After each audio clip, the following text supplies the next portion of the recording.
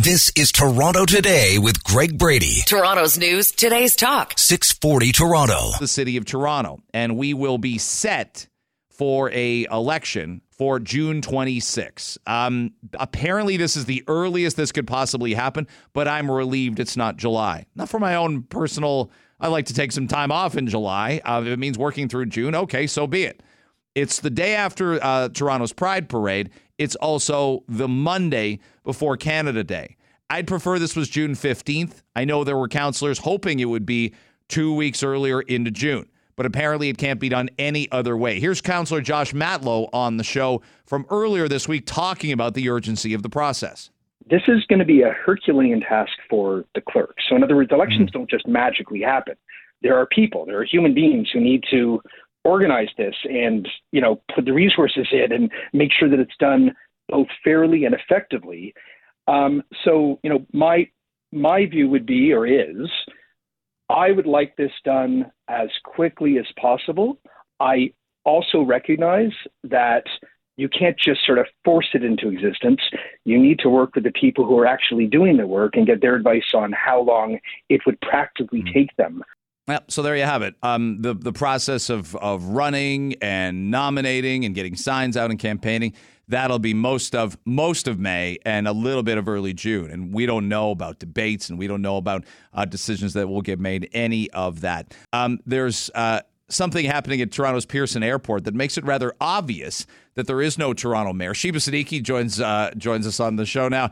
And I remember I almost took a photo and sent it to you when I got back from Arizona 2 weeks ago, because I got back on the Monday after the Friday controversy, obviously, and Tory's picture is still there. You see John Tory on the left, Bonnie Crombie in the middle, and Patrick Brown, the mayors of Mississauga and Brampton, because that's where Pearson's located, in the center and right. So it's Tory, Crombie, Brown, but someone at the airport, I assume somebody of some prominence and influence, has taken the liberty to make sure that John Tory's face isn't seen by new visitors to the city.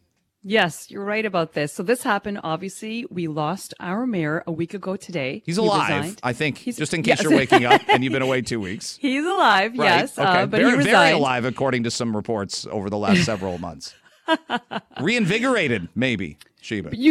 So when you were leaving the airport, you didn't physically see what was covering his face. No, right? but I'm looking at the sign right now. It says the mayors of Toronto Pearson's community welcome you. Yes. Tory Toronto, Crombie Mississauga, Brown Brampton, across left to right. And who knew it was Tory that would be covered up? Out of those three, I didn't think it would be Tory's face that would be the one to be covered up. So we weren't sure who it was at first, but it has come out that someone actually went up there. I don't know if you need a ladder. You must need a ladder or a chair or something. Yeah, right? you'd have to be either 6'8" on tiptoes. I know exactly where it is when you come through customs and immigration. Yeah. So this is not an easy task to do. This is somebody who is passing by. This is not a GTAA employee. This is what the airport has wanted us to really emphasize, is that it's not someone that works there. They have taken some kind of like a brown paper bag or a strip of craft paper, and they've covered up the entire picture of John Tory. So all you see is Bonnie Crombie, Patrick Brown, and then just this. It's like almost like cardboard paper, and it's so awkward looking. It's so horrible. Awkward. So a lot of people were taking pictures of this, posting this online, and I guess the airport realized, they ran some cameras, realized it was one of their employees. Obviously, they released a statement saying that because of the change in leadership, they will be taking down the picture and replacing it with who, we don't know. But very awkward, very funny. I would have burst out laughing personally if I had see a paper bag covering the mayor. Yes, I don't know who got a ladder, climbed up there. Was it Barb? I don't know. I don't know. She might, she might be using Porter exclusively from Billy Bishop for those runs to Florida. Back and forth. But it was up there long enough that no matter what the administrators of Pearson Airport knew, they left it up there for a good chunk of days. Yes, before doing anything. Several pictures. Yeah, so I don't know if it's because they weren't aware, no one told them, but I mean this was going around on the internet. They must have noticed this, so to leave it up there for as long as they did. Was this preventative to make sure nobody drew like kind of a Three Musketeers type mustache? Oh, that would be even better. And eyebrows on him, make him look like a pirate. Even better. I guess so. I guess you'd be in trouble for defacing something at the actual airport that involved politicians. But the brown bag, how many people who don't know anything about Toronto's politics got off a flight or came to Toronto for the first time and they're like, the hell is that on the left? Where's the face? Where is he or she? In the last 2 weeks, if you've been flying into Toronto, you sort of have a sense of what's been going on. You might not know the details. You're like, yeah, there's something up with your mayor, right? He did something. I'm still really confused. I'm confused that it was 2 weeks ago tonight. I am very confused about that. How that sort of left us all in. And you bristled yesterday hearing it was going to cost $13 million of the city's money, of tax money, for us to have another mayoral election. Which is cheaper than what we paid in the fall. I think the fall it was $14.5 million. That's right. For all the ridings and all the wards. So irresponsible. That makes me so angry that he wasted all of our money like this. Even if he pays 90% of the $13 million, shouldn't she pay 10% or something? Oh, you're not making him 100% responsible. No, I don't think anybody is. Among consenting adults. Give her a bill for $130,000. The issue is not what happened. The issue is that it was an employee. That's it. As I said, if this was a pickleball partner who was 61 years old in John's neighborhood, who liked even if they're 31. 41. We'll find the right number. This is Toronto Today with Greg Brady. Toronto's news, today's talk. 640 Toronto. Coming out today in the theaters, we sometimes are like, what? I don't know about this movie coming out, and then it's number one. But we're all aware there's a movie, because I've seen it actually in the theater trailer a couple of times. It's all over television, called Cocaine Bear. Here's some of the trailer, and then we'll explain the origin of the movie. Millions of dollars worth of cocaine fell from the sky this morning in Knoxville, Tennessee. There's more of this out there. A lot of cocaine was lost. I need you to go and get it. The bear, it did cocaine. A bear did cocaine. You're safe. Bears can't climb trees. Of course I can. We have such good luck in nature.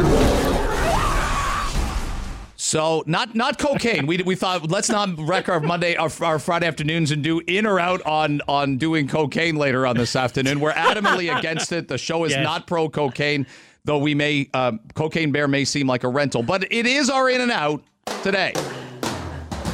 Are you in or out? Just when I thought I was out, they pulled me back in. So are we in or out? You're out. You are over and out. No. You insulted him a little bit. I'm okay with it, but now you're making me feel weird about it. Yeah, it's a lot of fun. Okay, so this is really easy. Non-cocaine using bears. Sheba, I love bears. I can watch video of bears fighting each other. I can watch video of cars driving by bears, black bears, Kodiak bears, grizzly bears. I like bears. I'm in on bears. How do you feel? I'm shocked that you are, because you're scared of everything on this planet. Well, anything in the water, if you were out, I am. Yeah. If I had managed to drag you out on a hike one day in the forest and we came across a bear, you would enjoy that? Oh, my phone would be whipped out so fast. Yeah. I'd be taking photos of it. Because I don't believe you. But I have a really deceptive thought that I could outrun a bear. I don't know why. I think if I got the first couple steps. Haven't you seen The Revenant? With Leo DiCaprio? Of course I have. Because you haven't seen half the movies out there. And you're missing the key. The key is if you're out on a walk with Sheba and you come across a bear, you don't have to outrun the bear, you have to outrun Sheba. And no way. I'm the opposite. So I know this. I know this. But if I'm squealing, and I could squeal louder. No, we're than getting Sheba as close can. as we can. We're getting closer as close as we can to the bear. This is my dream, actually. So I am all in on bears. I'm I love all in bears. on bears. But I'm not talking about in a zoo, in a cage. That breaks my heart. Like out in the wilderness, outside of a car. I went hiking with my girlfriends in Banff last June, and I told them all I want to do on this trip is just see a bear out in the right near us. I'd love it if it chased us. I don't know what would happen. Thank you. Exactly. I actually think I could get motivated. I know that happens a lot in Cocaine Bear, based on the trailer, is people are climbing trees to avoid the bear. You want to see me climb a tree? That's the only circumstance I would climb a tree is to save my own existence from a bear. And then you find out that you can't. Gord, are you in or out on bears? Based on the way you're talking about seeing bears in nature, I'd be out. Just leave them be. Stay far away from a bear. I think they look like like getting a nice sloppy kiss from one would be amazing. I love videos of bears that crash, swim in people's backyards, and somehow they can open a patio door that's open and they walk out. Like I can go down a rabbit hole of bear videos like nobody's Me too. business. We should do that next time we hang out. I think so. Just watch bear videos. Yes. They'll get in like one of those baby kids pools in the backyard. Just be careful when you're searching for bear videos. I think. Yeah, well, if you spell it BARE, you just got to be careful. I'm not typing in BARE videos here at work. I'm not doing that. Gord learned the hard way at work. That's right. Yeah, literally. This is Toronto Today with Greg Brady. Toronto's news, today's talk. 640 Toronto. Marcus Kolga, our friend from disinfowatch.org, joins us, and it's the anniversary of the Russia-Ukraine conflict beginning. I'd ask you, Marcus, I'm curious to know whether you'd say there's elements of things you're surprised by or not surprised by 365 days into this conflict. So I'm not surprised, quite frankly, that the Ukrainian people and forces have held out so long and have been able to defend their country.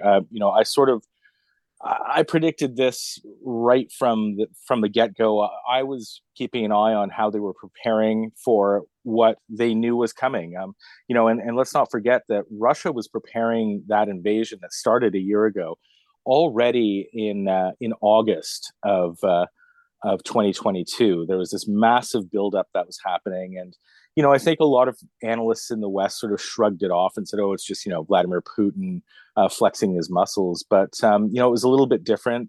Those of us who know Vladimir Putin, we saw sort of these field hospitals that were being pulled out to the front. Various different other support units, and a lot of us were concerned, especially after what had happened in Belarus with the elections earlier, and so I think the Ukrainian government was also seeing sort of the writing in the wall by the fall and started preparing. And those preparations were really they were ongoing for quite some time. And so again, right after the invasion, the way that Zelensky stood up and appeared on camera the next evening after there were sort of rumors flying around that he had fled the country, the fact that he was there. The fact that the Ukrainians were really, they were able to repel those initial attacks from the north that came in from in through Belarus, the ones that were focused on Kharkiv and Kiev. And so I'm not surprised that they've been able to hold out this long. And I predict, quite frankly, that they're going to go on the counteroffensive once things warm up a little bit more, once those weapons start arriving, and I think they're going to be able to push the Russians back, perhaps by next fall, maybe even the summer, beyond that border that the Russians violated a year ago.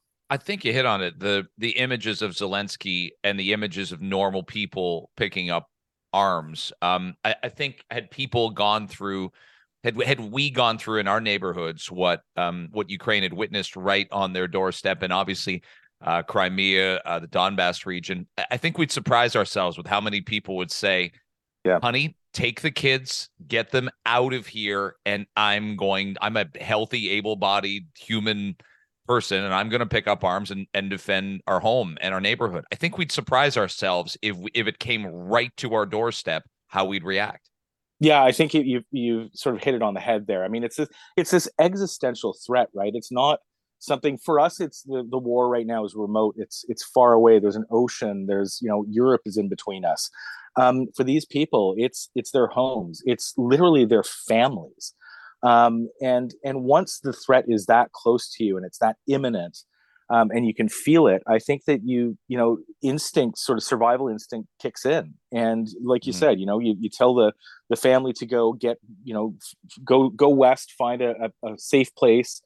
I'm going to stay here, and I'm going to defend our home and in our country. I think it's just the running on instinct, and so far, it's clearly worked for the Ukrainians from the top down. From the president all the way down to just regular Ukrainians, and it's really, quite frankly, it's just inspiring to watch them.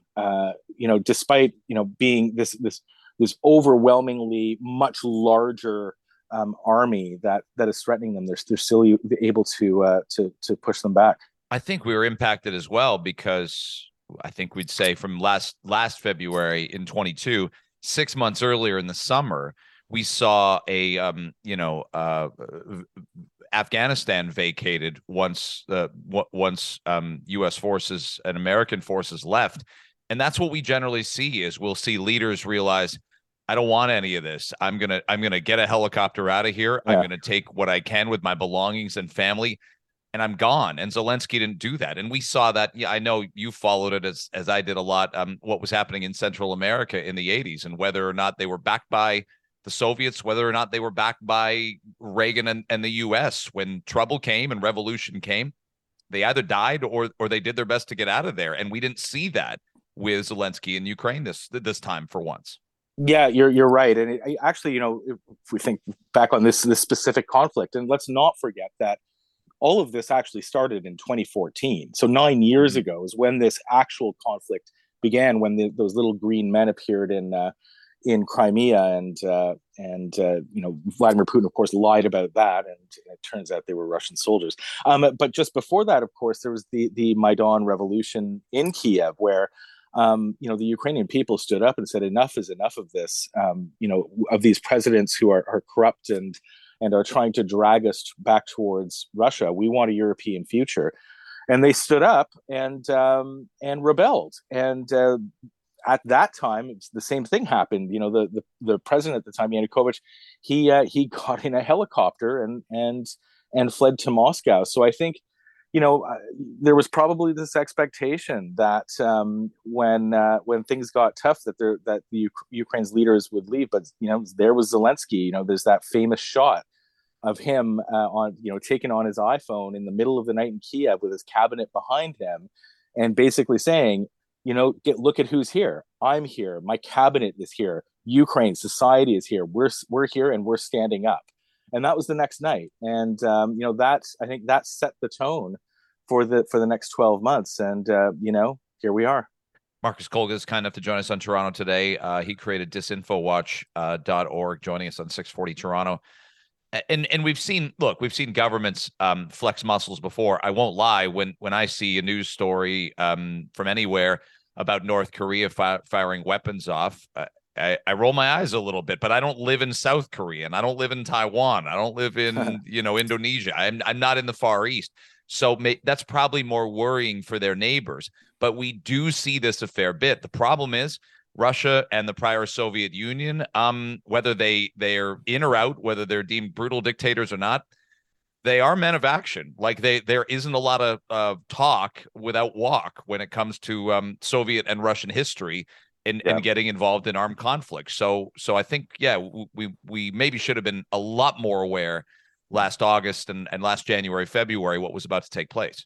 Well, I think we should have been aware in 2008. That was the first real warning sign when Vladimir Putin invaded Georgia. And, we didn't really get involved there because, we were afraid of Vladimir Putin escalating the situation. We didn't want to get involved. It happened again in 2014, as I mentioned earlier. Those little green men appeared in Crimea.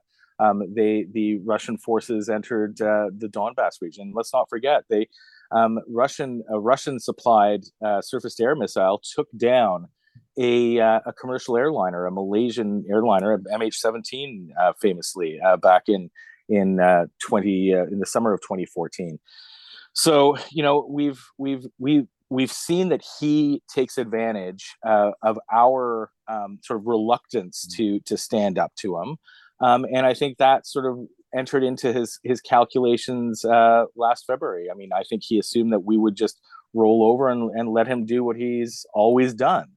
Thankfully, again, the Ukrainians were able to stand up to him. And I think one of the sort of most things that has shocked me the most is the fact that the West has remained unified this long. The fact that we are sending weapons to help the Ukrainians. That's been a really pleasant surprise, because I think you brought up Afghanistan the summer before. I think that a lot of us were watching that and we're thinking, well, this is it. The West is falling apart.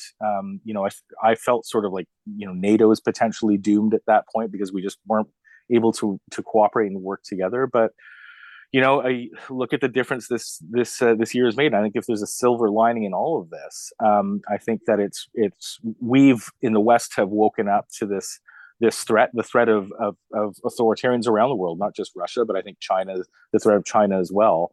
And I think we're, ultimately better off for it. Now you bring up, the question of potential, nuclear war, North Korea shooting off these ballistic missiles.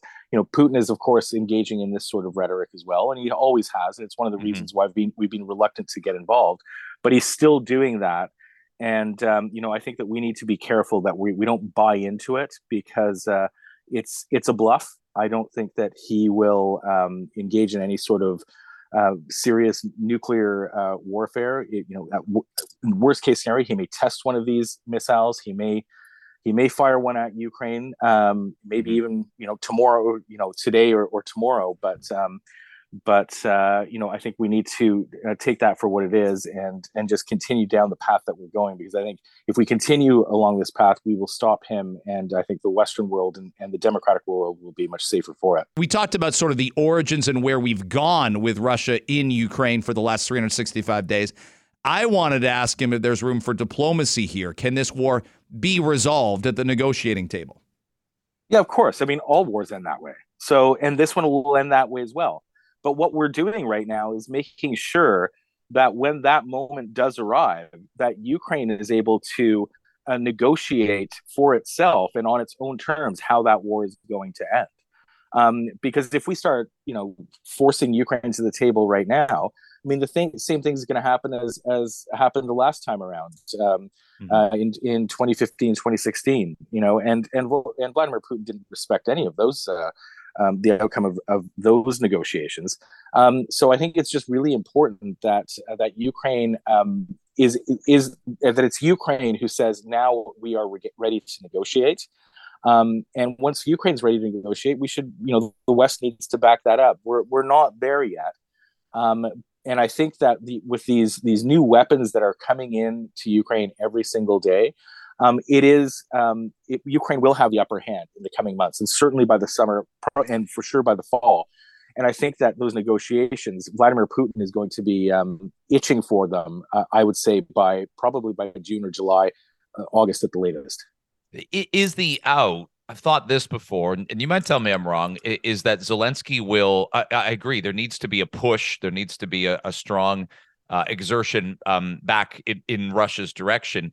But until some elements of the G7 countries, until some elements of the Western world tell Zelensky, we're going to stop, and maybe that's a year from now, maybe that's 18 months from now, even until they tell Zelensky, we're going to stop, giving you what you want. Maybe there isn't a real impetus for Zelensky to get as much to the negotiating table. Or would you say exactly what you just told me? They're not ready yet. They're not. Russia's not the worn down boxer in the ring that says no mas, no mas. They're not there yet. A year in. Well, look, they're getting close. The fact that you've got Evgeny Prigozhin who's coming out and saying that no one is sending him any ammunition. I mean, we've been hearing this all along. We know that Russia is running out of tanks. They were already several months ago using. They were cannibalizing, household appliances for parts to fix some of their weaponry. They're running out of ammo. Look, we're running out of ammo to a certain degree as well. And so, there's only so long that we can keep supplying them. If Vladimir Putin really is putting, another 300,000-400,000 troops into the field, that's a lot of bullets. And so, do we even have that many bullets left to give Ukraine? I think so. I think that, if we give it another year, Vladimir Putin will be completely worn down. We know that his economy is teetering at this point. The one big concern, I think, in all of this is China. And we need to be very clear with China that if they start supplying any sort of weapons to Russia, then the sanctions are going to be applied on them, and it is going to be painful. And this is something that China is very, very concerned about. And so we just need to be very clear.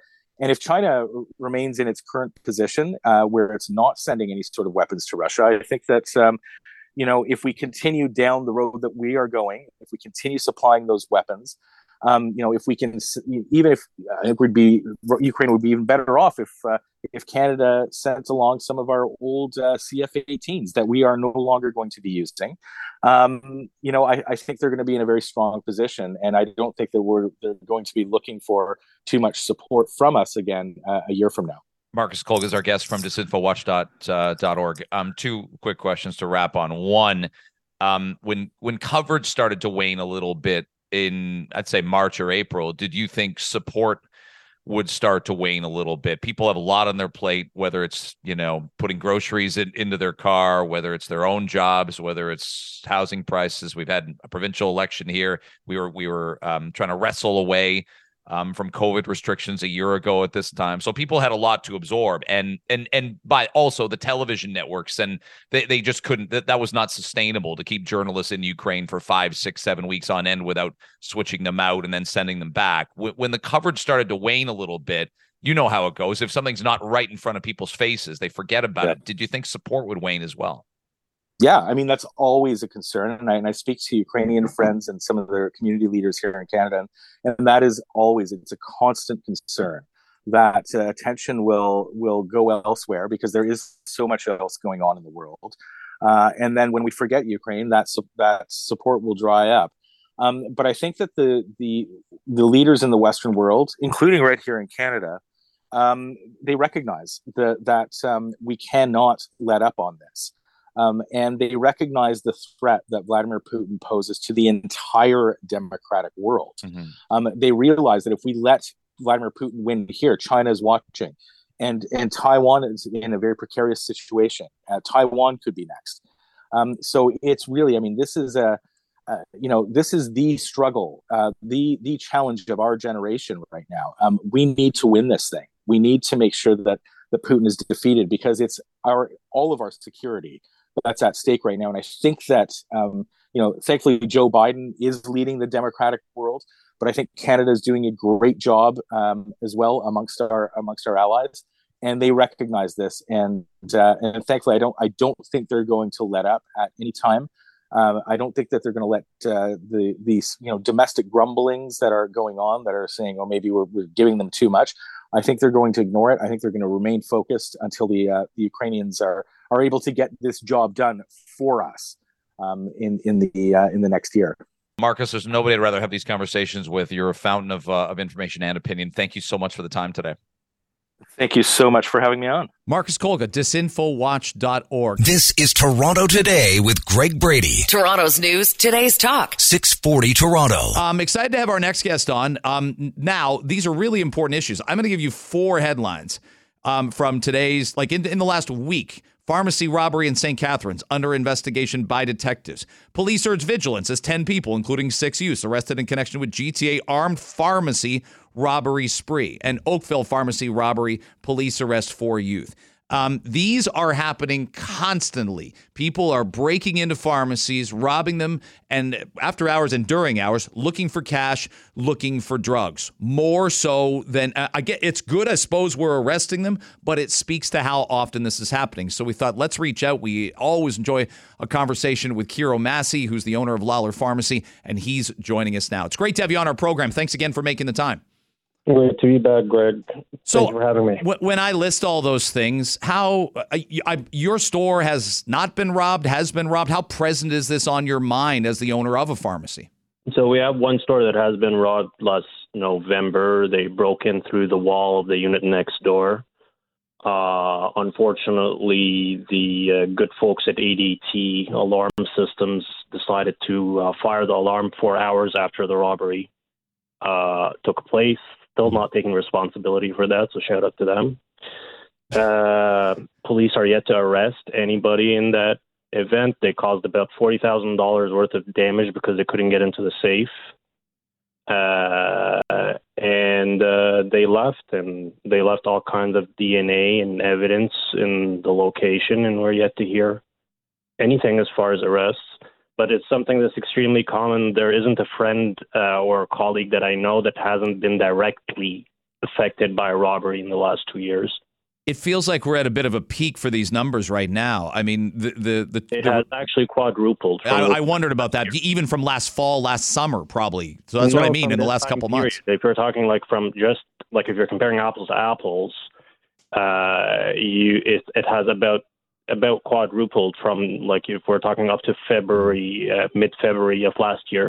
This year we've quadrupled the number of robberies, and it's kind of sad that you have these gangs that are taking advantage of 14, 15-year-old kids from marginalized communities to carry out these robberies, and we go and we arrest 10 people. Look how many of them are 14, 15-year-olds.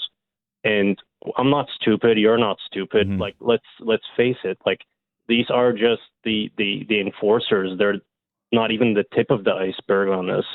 So we're kidding ourselves. Like, how is a 14 or 15-year-old gonna have access to a vehicle, have access to a weapon, show up at a pharmacy, rob all these narcotics, and then be able to sell them and know their street value afterwards? There are kingpins at the top, and it's kind of strange, and I would like some questions answered as far as, are you going after the head of the serpent here? Yeah. And it's kind of like bizarre how, they say, like, or the police say that they're going after these people, they're taking this seriously. On the ground level, we haven't seen much. And it kind of, I feel that it's closely linked with the car robberies and the carjackings that are happening. And you could look into this yourself. Carjackings, a lot of times, there are air tags in these cars, and I'm sure your listeners will agree. And when they report it to the police don't go and engage. They don't go after the car robberies, even though they know where the cars are. What do you think the theory is behind not doing that? Honestly, you ask the chief of police for this one, because I can get you actual names of people that this happened with. I have one friend that followed his vehicle to 2 different locations over 2 nights, reported it to 2 different police departments, and in both cases, they told him to go home.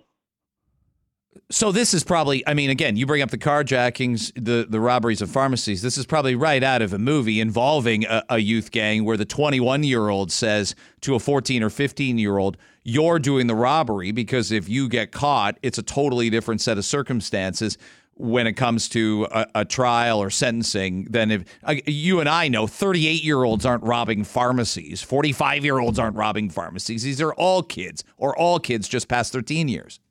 And just so you know, from our perspective as pharmacists, it's terrifying when a 14 or a 15-year-old walks into the pharmacy with a gun.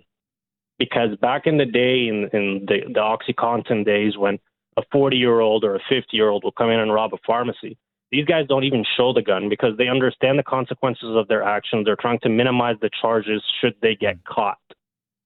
A 15 or a 16-year-old naturally, just, biologically, is not aware of consequences. And so you've had a situation not too far from my pharmacy where a Rexall pharmacist was shot. He ended up in ICU. I don't know if he's still alive. You've had situation videos I've seen where the pharmacist, after he completely cooperated, they still beat him with the gun.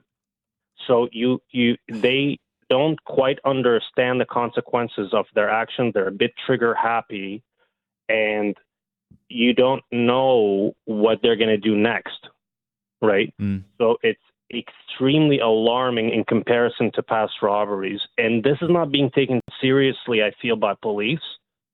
And if it's not being taken seriously, then why not, as far as the criminals are concerned? Why wouldn't you go and rob a car if you know there's no punity?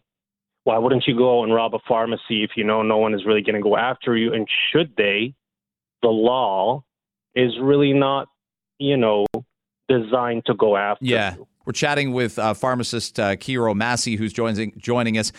This story is from Brooklyn. 26-year-old man sentenced to 125 months in prison, 10 and a half years for stabbing pharmacy employee and attempted robbery. That's 10 and a half years for a 26-year-old. This is where we're at, isn't it? And there's, I mentioned before the break here, there's so many issues with sentencing and our in essence, protecting younger people who do commit violent crimes, as you call it, getting to the head of the serpent here. There are so many issues, and pharmacies are being obviously robbed at a higher rate than clothing stores or electronic stores. It's not even close. So look, that's very true, and that's why now you have pharmacies that are buzzing in patient by patient or customer by customer through their doors because they're terrified, and that's the world that we've come to. So very slowly, you're going to have the whole idea of walking into the pharmacy be a thing of the past, and this is something that's going to have an impact on just the overall level of care that Ontarians are going to be receiving. And that's where things are moving. We're trying to mitigate things with things like time lock safes. These have been proven to decrease the number of robberies. But then you get the other side of the coin where you're dealing with a 14 or a 15-year-old. They're not going to really think of the consequences when they walk into the pharmacy and there's a time delay safe for 5 minutes.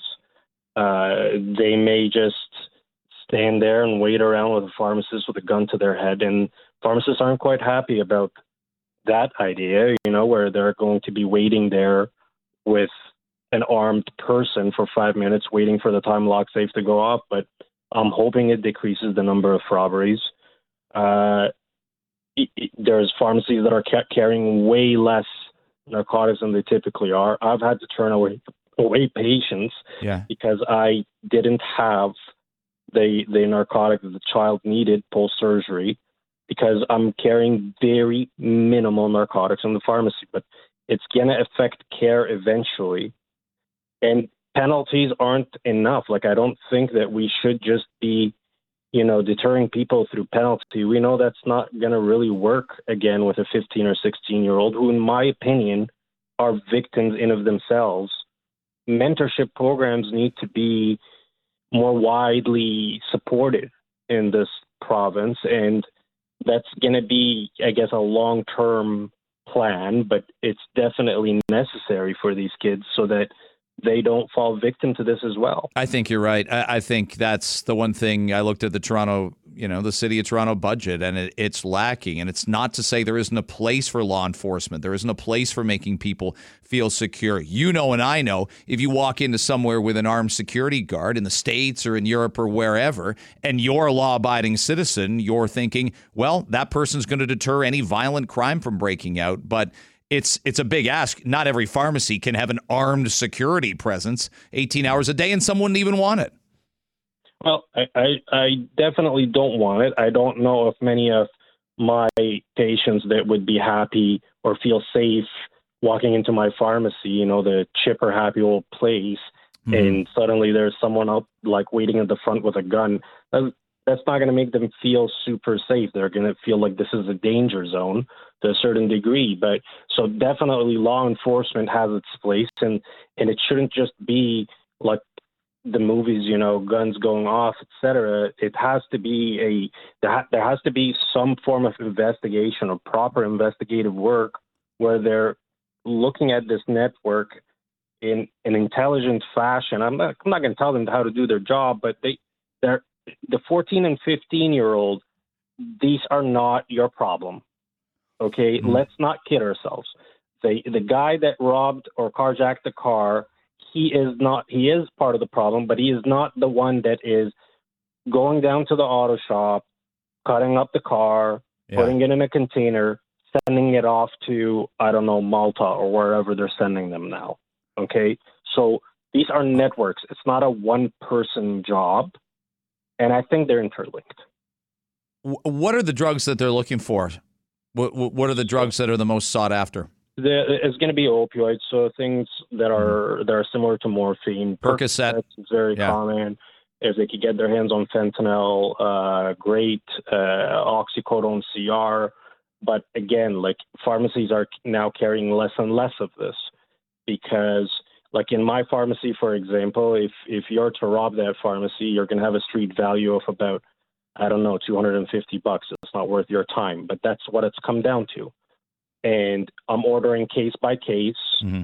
If a prescription comes in, and that's what it's coming down to. But that's what they're going after. It has a high street value. I personally am in favor of having safe supply for people who are addicted to opioids, because at the end of the day, if you do this, you basically eliminate the need for drug dealers altogether. I mean, like, you're not like, these people are addicted anyways, and so having a safe supply is better for society. I believe they're trying it out in different communities across Canada right now, and hopefully we get some good feedback on that and maybe implement it here. But that's a different can of worms, and it's a long-term plan. Yeah. I think it's like, I see police statements telling pharmacists to be vigilant, and I'm thinking that doesn't do much for you men and women. It does have. We already are vigilant, and we're panicked, and we're paranoid, and we have to treat it like we're a bank without any of the bells and whistles of a bank security. Since March of 2020, I think that if somebody takes a look at what happened to pharmacists since March of 2020, and you go tell them to be vigilant, I'll go tell them to go fish, okay? Because we've been on high alert. The amount of mental health issues and anxiety that pharmacists are experiencing, since this pandemic started, is through the roof. I got a listener telling me that he knows it'd be OxyContin fentanyl. You could sell them for $60 a pill in some areas. So depending on the strength. Yeah, it's an absolute get rich scheme. Not in pills typically. They'll get patches, and patches are way more expensive than that. Yeah, but I think your point's well made. We got older people, but older, I mean 21 to 25 organizing the crimes, and we've got 15, 16-year-olds committing them. Even older than that. Yeah. 25-year-olds, these are the middle guys. You have people at the very top that are controlling the strings on this. And I would like to see some action taken against them at some point. I would like to know, or at least get the indication that the cops are looking into, the heads of these networks, because it's not the 15-year-old. Yeah. Well, it's stunning, the numbers. Let's keep talking about it, and I appreciate your frankness and your trust, and thanks for coming on. Have a good weekend. Thank you, Greg. Have a good one. Kiro Massey, our guest from Lawler Pharmacy. In 2022, there were 124 pharmacy robberies in Toronto. So far this year, and this was as of a week ago, there were 45. So that's a pace. We're talking a pace of closer to 300 pharmacy robberies for the year. There were 124 last year. That's too many. 300 this year. So clearly there's an element of success. I don't mean to promote it. I'm trying to, that conversation is too discouraging.